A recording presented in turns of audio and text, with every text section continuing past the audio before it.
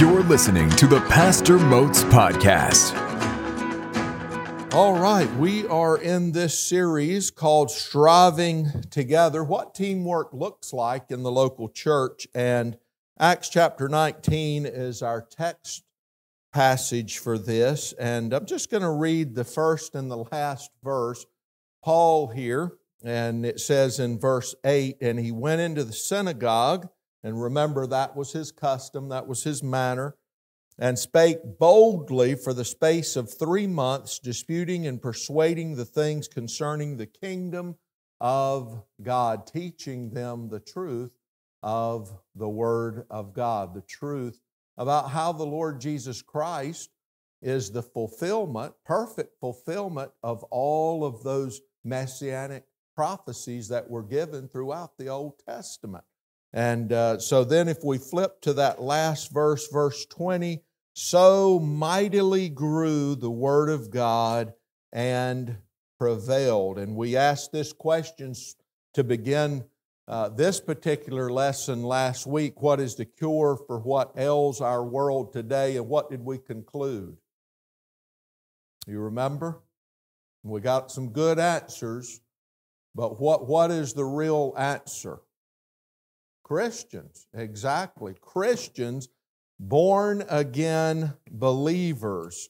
We need revival, and that's what's going to make the difference. The word means to quicken, recover, repair, restore. And again, that begins with God's people because obviously lost folks, they just need to be vived, right? They need to be quickened, period. They need a spiritual life. But many believers have sort of been lulled to sleep, maybe saved 2 years, 5 years, 10 years, whatever, but sort of lulled to sleep, maybe even moved into the category of a carnal Christian, 1 Corinthians chapter 3, maybe a lukewarm Christian in Revelation chapter 2. So whatever the case may be, the key is revival among God's people because the Lord Jesus came. He said that we might have life and that they might have it more abundantly. And that word, remember, that word abundantly means super abundant, just overflowing and abounding with life. But I'm not sure that describes us sometimes.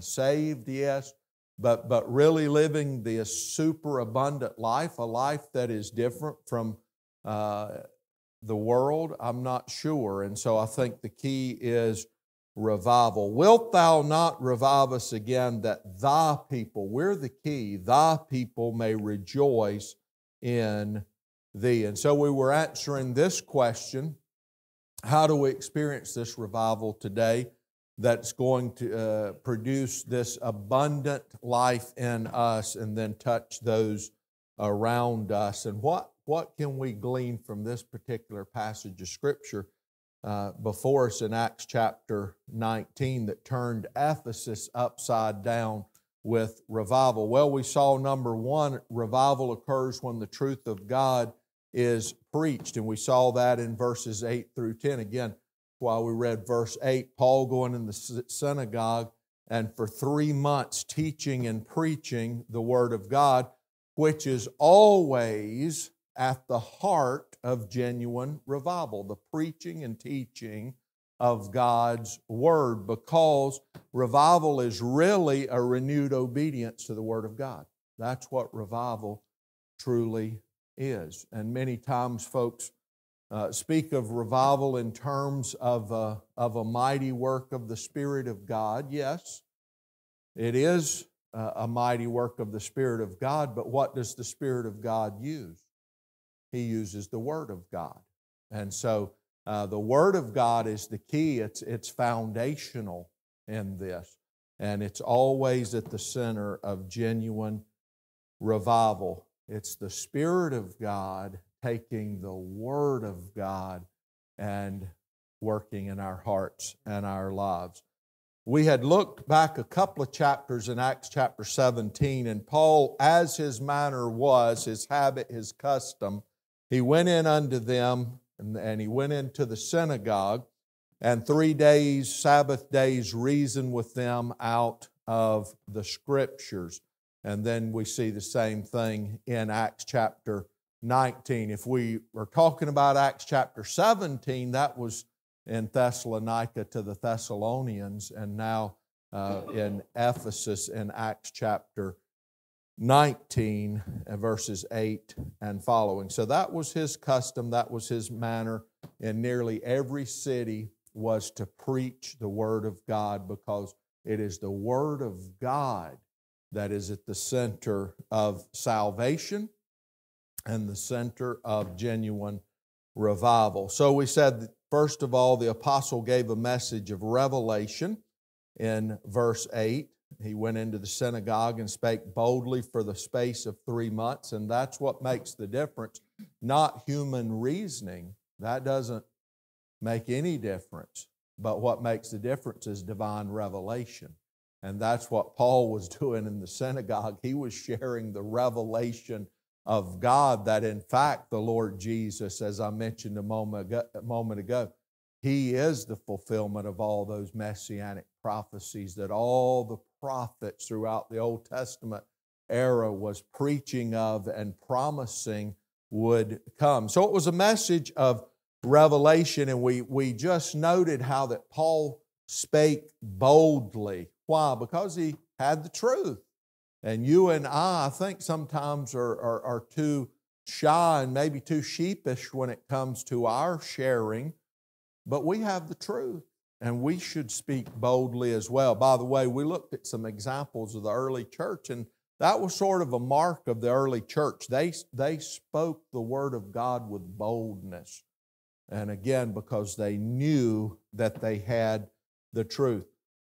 People today, just like people back in Ephesus and back in Thessalonica and back in this day in which we're studying, people today, they need to hear the Word of God. They need to know about the revelation of God from Christians. That's how they're going to hear it. They're going to hear it from those of us who have the truth. And so it's up to us to share it with our family and with our neighbors and with our co-workers and our classmates, to share it with the lost, to share it with the world. We saw that the audience had a mixed response. Now, not everybody's going to be thrilled when you share the gospel with them and you share the truth of God's Word with them. And it says in verse 9, when divers were hardened, divers, many different ones, a lot of different people, they didn't receive the revelation of God.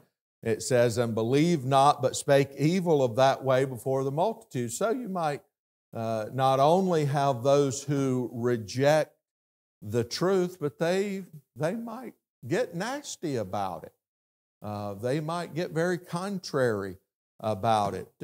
I haven't witnessed that personally very often. I think that's still, even in our day, a rare thing, and something that we don't normally have to deal with or face, but that certainly could be the case. Most of the time for us, you just have folks who are still kind of polite, but they just don't respond or they don't take another step. But usually folks are, for the most part, cordial and kind and friendly and not too contrary. But that could happen. It happened to Paul here. It happened to the Lord Jesus, right? So not only did folks reject Paul's preaching and teaching, and Paul, if anyone was gifted, Paul was, but not everyone received the preaching and the teaching of the Lord Jesus, did they? And so when you and I present the truth, we can't expect to always be received, right? Or for folks to always readily receive the message. So don't be discouraged. Sometimes you might have a negative reaction, but here's the key: some people will believe. And that should encourage us to share the Word. And Paul, as his manner was, and this is back to the Thessalonians, went in unto them in 3 Sabbath days, reasoned with them out of the Scriptures. Out of the Script, we teach the Scripture, right? Not tradition and not religion, and as I mentioned a moment ago, not our human reasoning and not our philosophies and our thoughts, but the Scriptures, opening and alleging that Christ must needs have suffered and risen again from the dead, and that this Jesus, whom I preach unto you, is Christ. He is that Christ, the promised one, the long-awaited one, the one the Old Testament pointed to and promised and prophesied of and pictured and portrayed. He is the Christ. He is the Messiah. We pointed out last week, what was Paul doing here? Well, if you read that, he was preaching the gospel. That's what he was doing. How that Christ must needs suffered, risen again from the dead. He is Christ. He is the Savior. That's the gospel. Well, now note, some of them believe, see. And that ought to encourage us. And consorted with Paul and Silas, and of the devout Greeks a great multitude believed, a great multitude, and of the chief women not a few. That means many.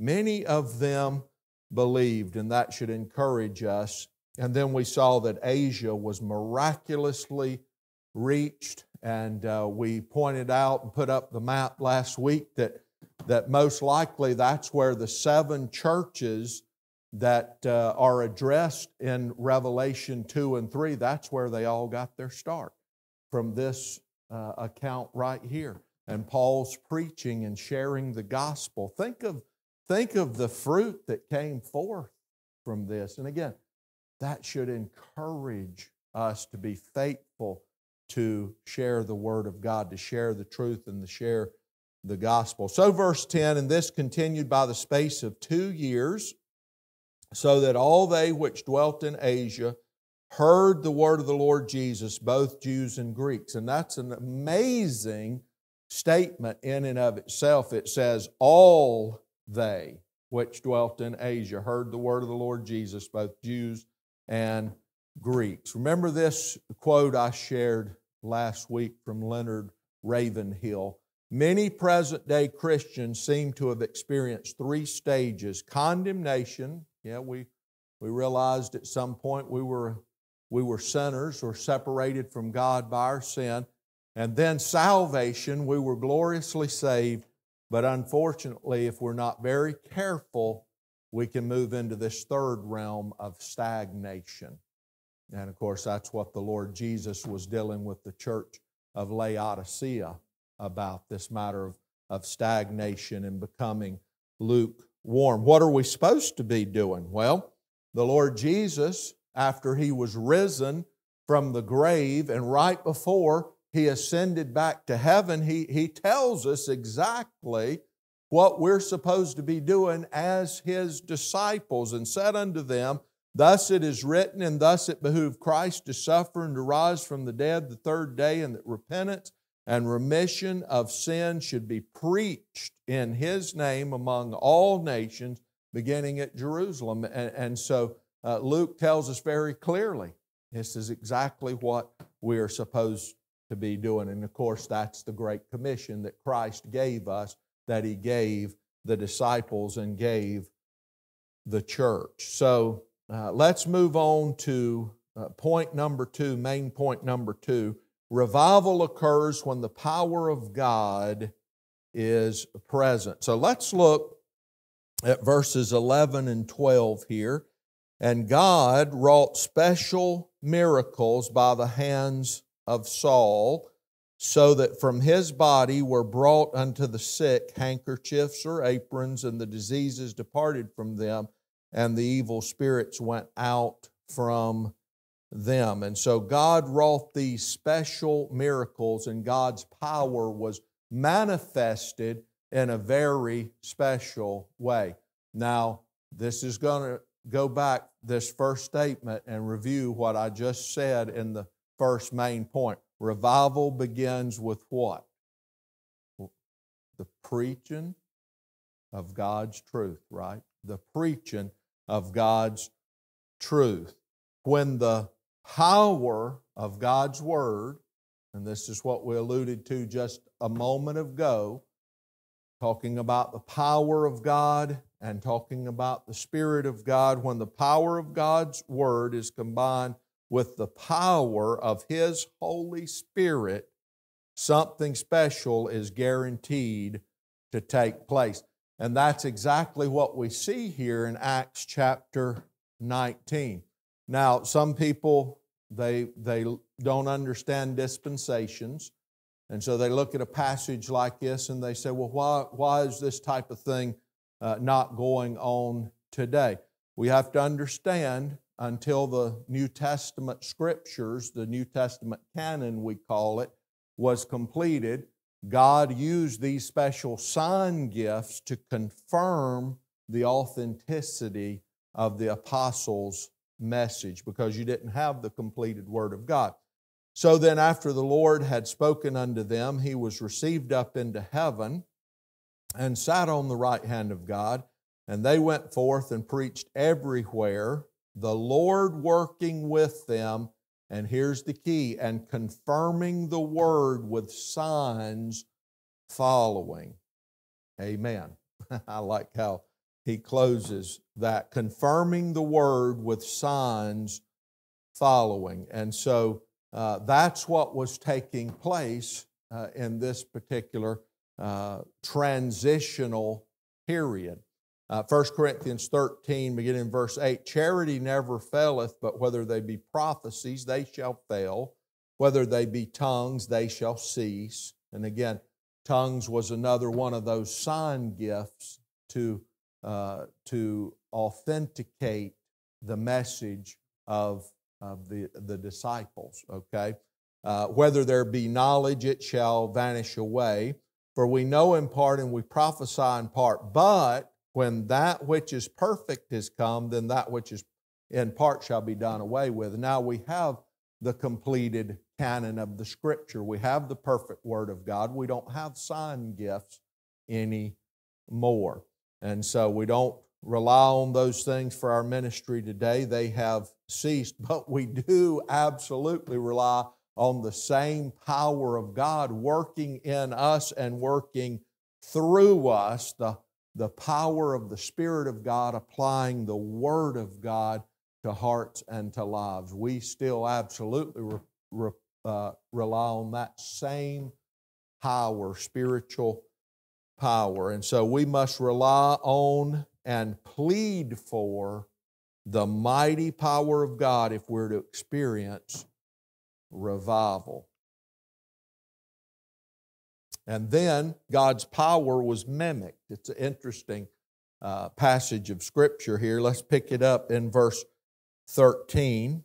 And the Scripture says, then certain of the vagabond Jews, exorcists, took upon them to call over them which had evil spirits the name of the Lord Jesus, saying, we adjure you by Jesus whom Paul preacheth. And there were 7 sons of one Sceva, a Jew, and chief of the priests, which did so. And the evil spirit answered and said, Jesus I know, and Paul I know, but who are ye? And the man in whom the evil spirit was leaped on them and overcame them and prevailed against them, so that they fled out of that house naked and wounded. And so here's these 7 brothers of this man, this Jew Sceva, and for personal gain, they were trying to mimic what God was doing through the Apostle Paul. And they are identified here as vagabond Jews, exorcists. What that means, vagabond Jews, is that they traveled from place to place. And what they were doing was going wherever they could make money. That was the idea here. They're using gimmicks and they're using ploys for money. They had no relationship with Christ. That's pointed out if you were sort of keying in as I read the passage. They said, this Jesus whom Paul preacheth. What's that tell you? They didn't know the Lord. They had no relationship with Him. They just, all they knew is this is someone that Paul, there is preaching in His name and teaching in His name and somehow getting these miraculous results. And so they thought, boy, this must be the magic formula. We can just claim this name that Paul is using, the name of Jesus. But you see, again, they didn't have a relationship with Him. And so that's the ongoing method of religion today, using His name without a personal relationship with Him. You think of many religions and cults today. You would find the name of Jesus in their doctrinal statement even. And different things, different lingo, different language that you and I would identify with as believers, and yet these people do not have a personal relationship with the Lord. Acknowledging the name of Jesus is not salvation. Okay, so in fact, what about the devils? They acknowledge the name of Jesus. They even believe, it says, but they're not saved.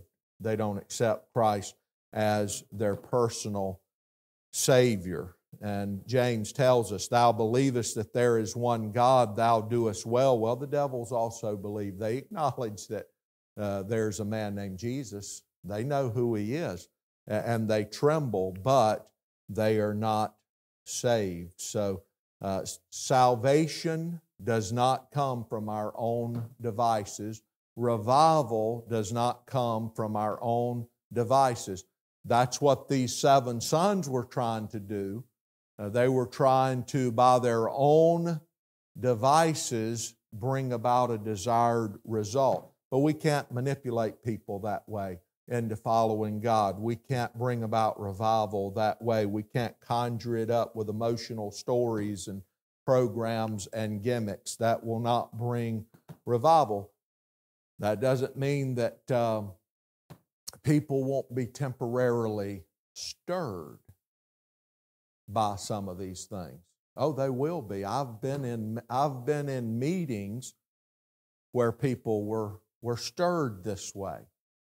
But when there's a real revival, people are moved beyond being stirred.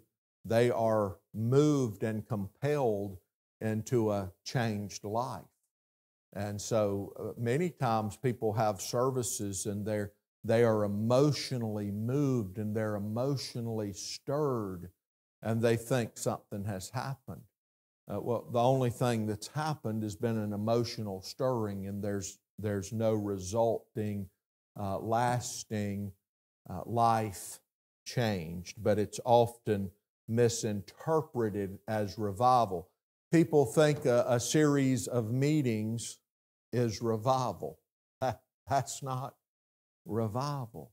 Revival comes when God's Spirit in a special way applies God's Word and our hearts are changed and our lives are changed, and it's something that lasts. It's more than a meeting at church. Again, it's not something we can do and accomplish through our own devices.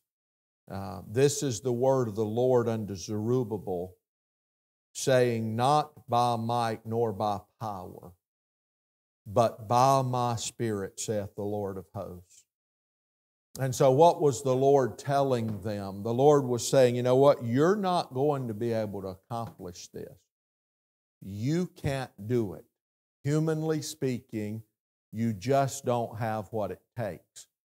Now, you can accomplish some temporal things. You can get people riled up, stirred up, emotionally moved. But that's not real change. That's not real revival. It's not going to be by might nor by power. That is by your power.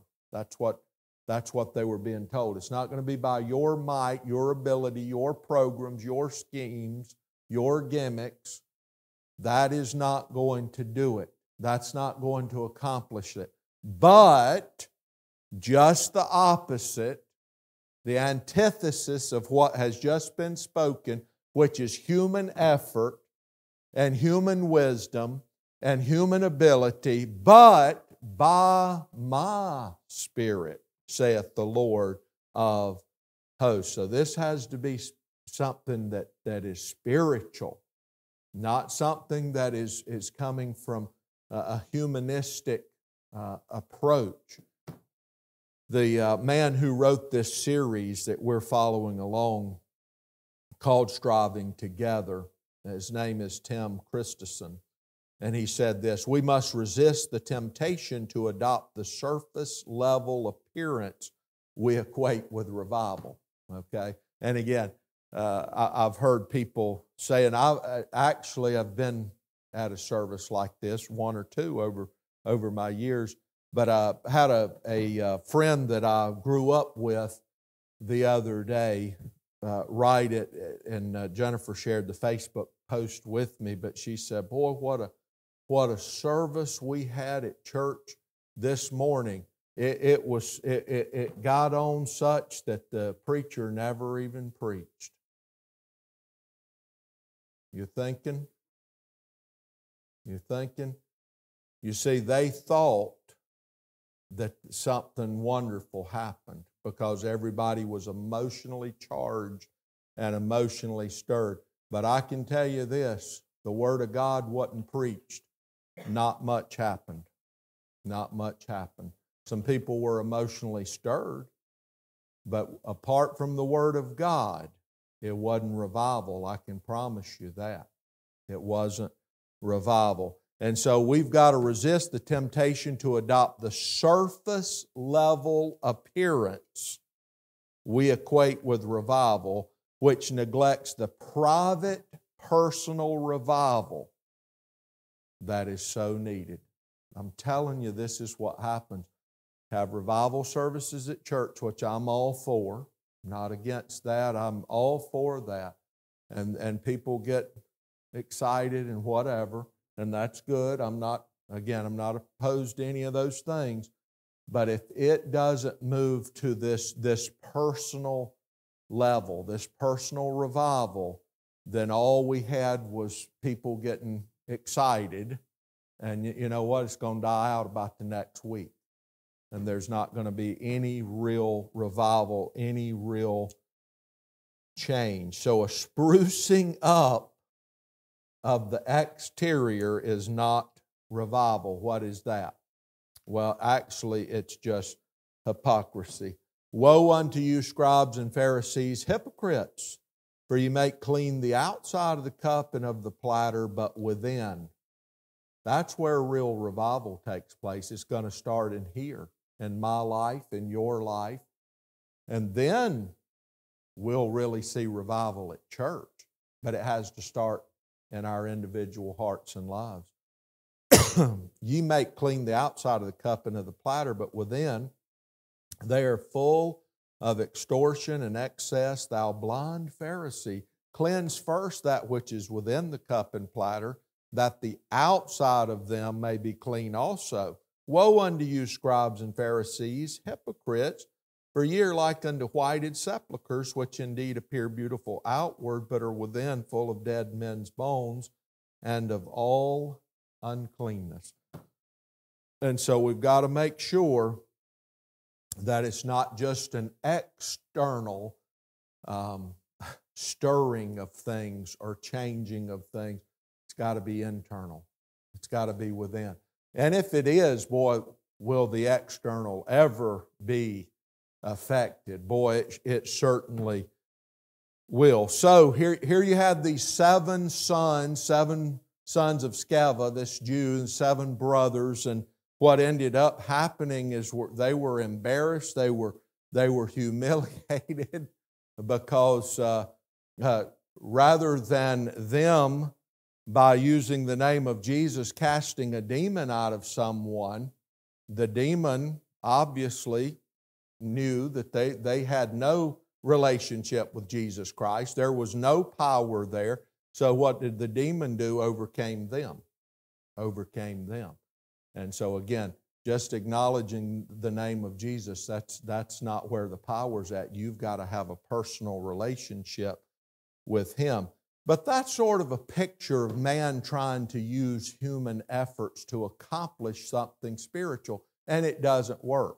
So just like those 7 brothers were surprised and humiliated, that's where we're going to be if we simply rely on our might and our power, our devices, our programs, our ideas, our human reasoning. Well, then we shouldn't be surprised when our own efforts come up short. Here's what we need, and we'll get there, Lord willing, next week. I have to stop.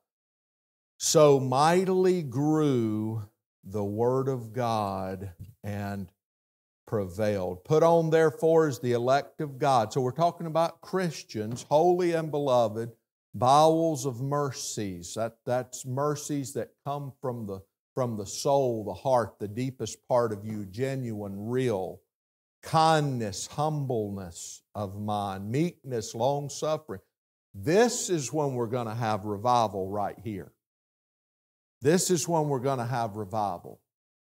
When this happens within our hearts.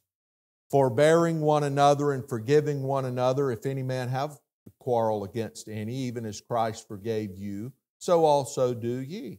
And above all these things put on charity, that agape love, which is the bond of perfectness, and let the peace of God rule in your hearts, excuse me, to the which also ye are called in one body, and be ye thankful. Now, note what's in the middle of all of this.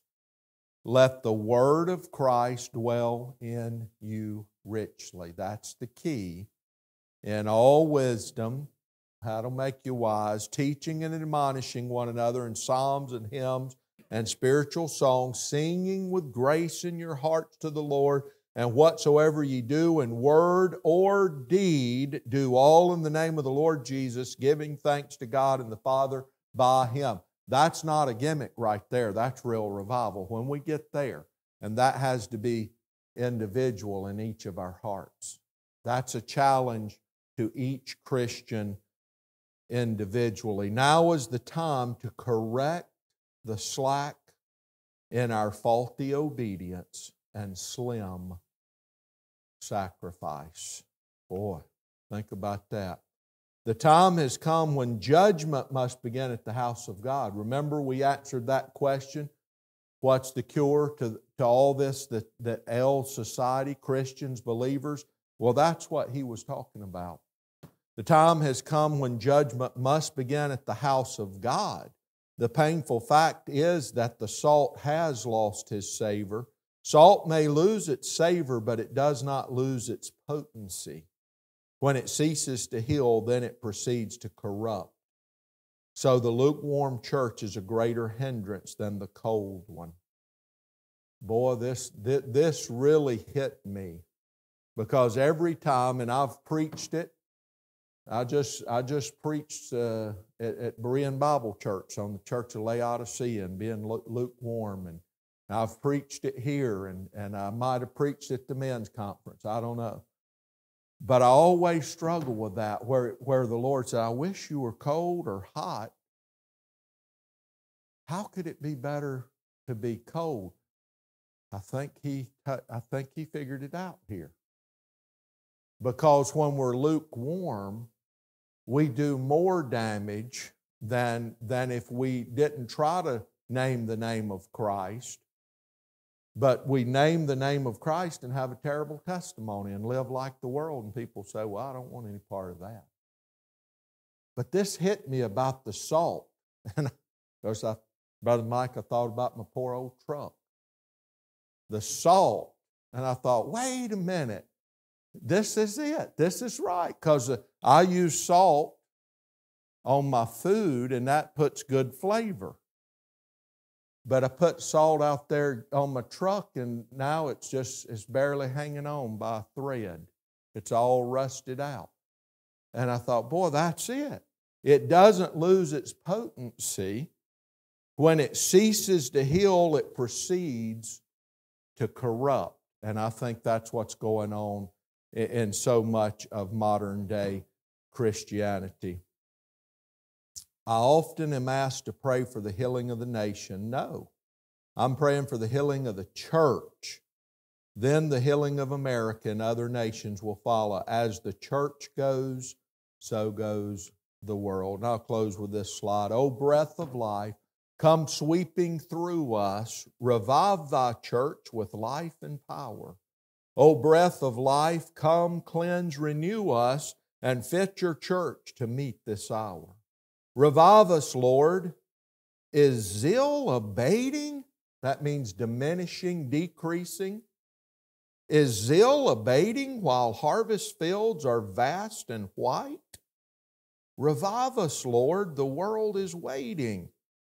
Equip your church to spread the light. Father, we pray you'd help us tonight, work in our hearts, beginning in my own heart, that we would move past this casual Christianity, this slim sacrifice.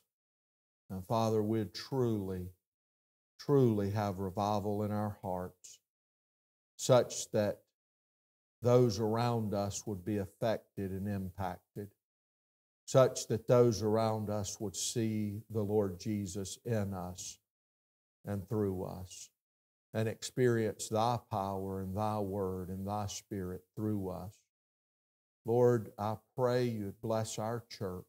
I thank you for our church. I pray that we'd grow stronger and more fruitful as the day of the Lord approaches.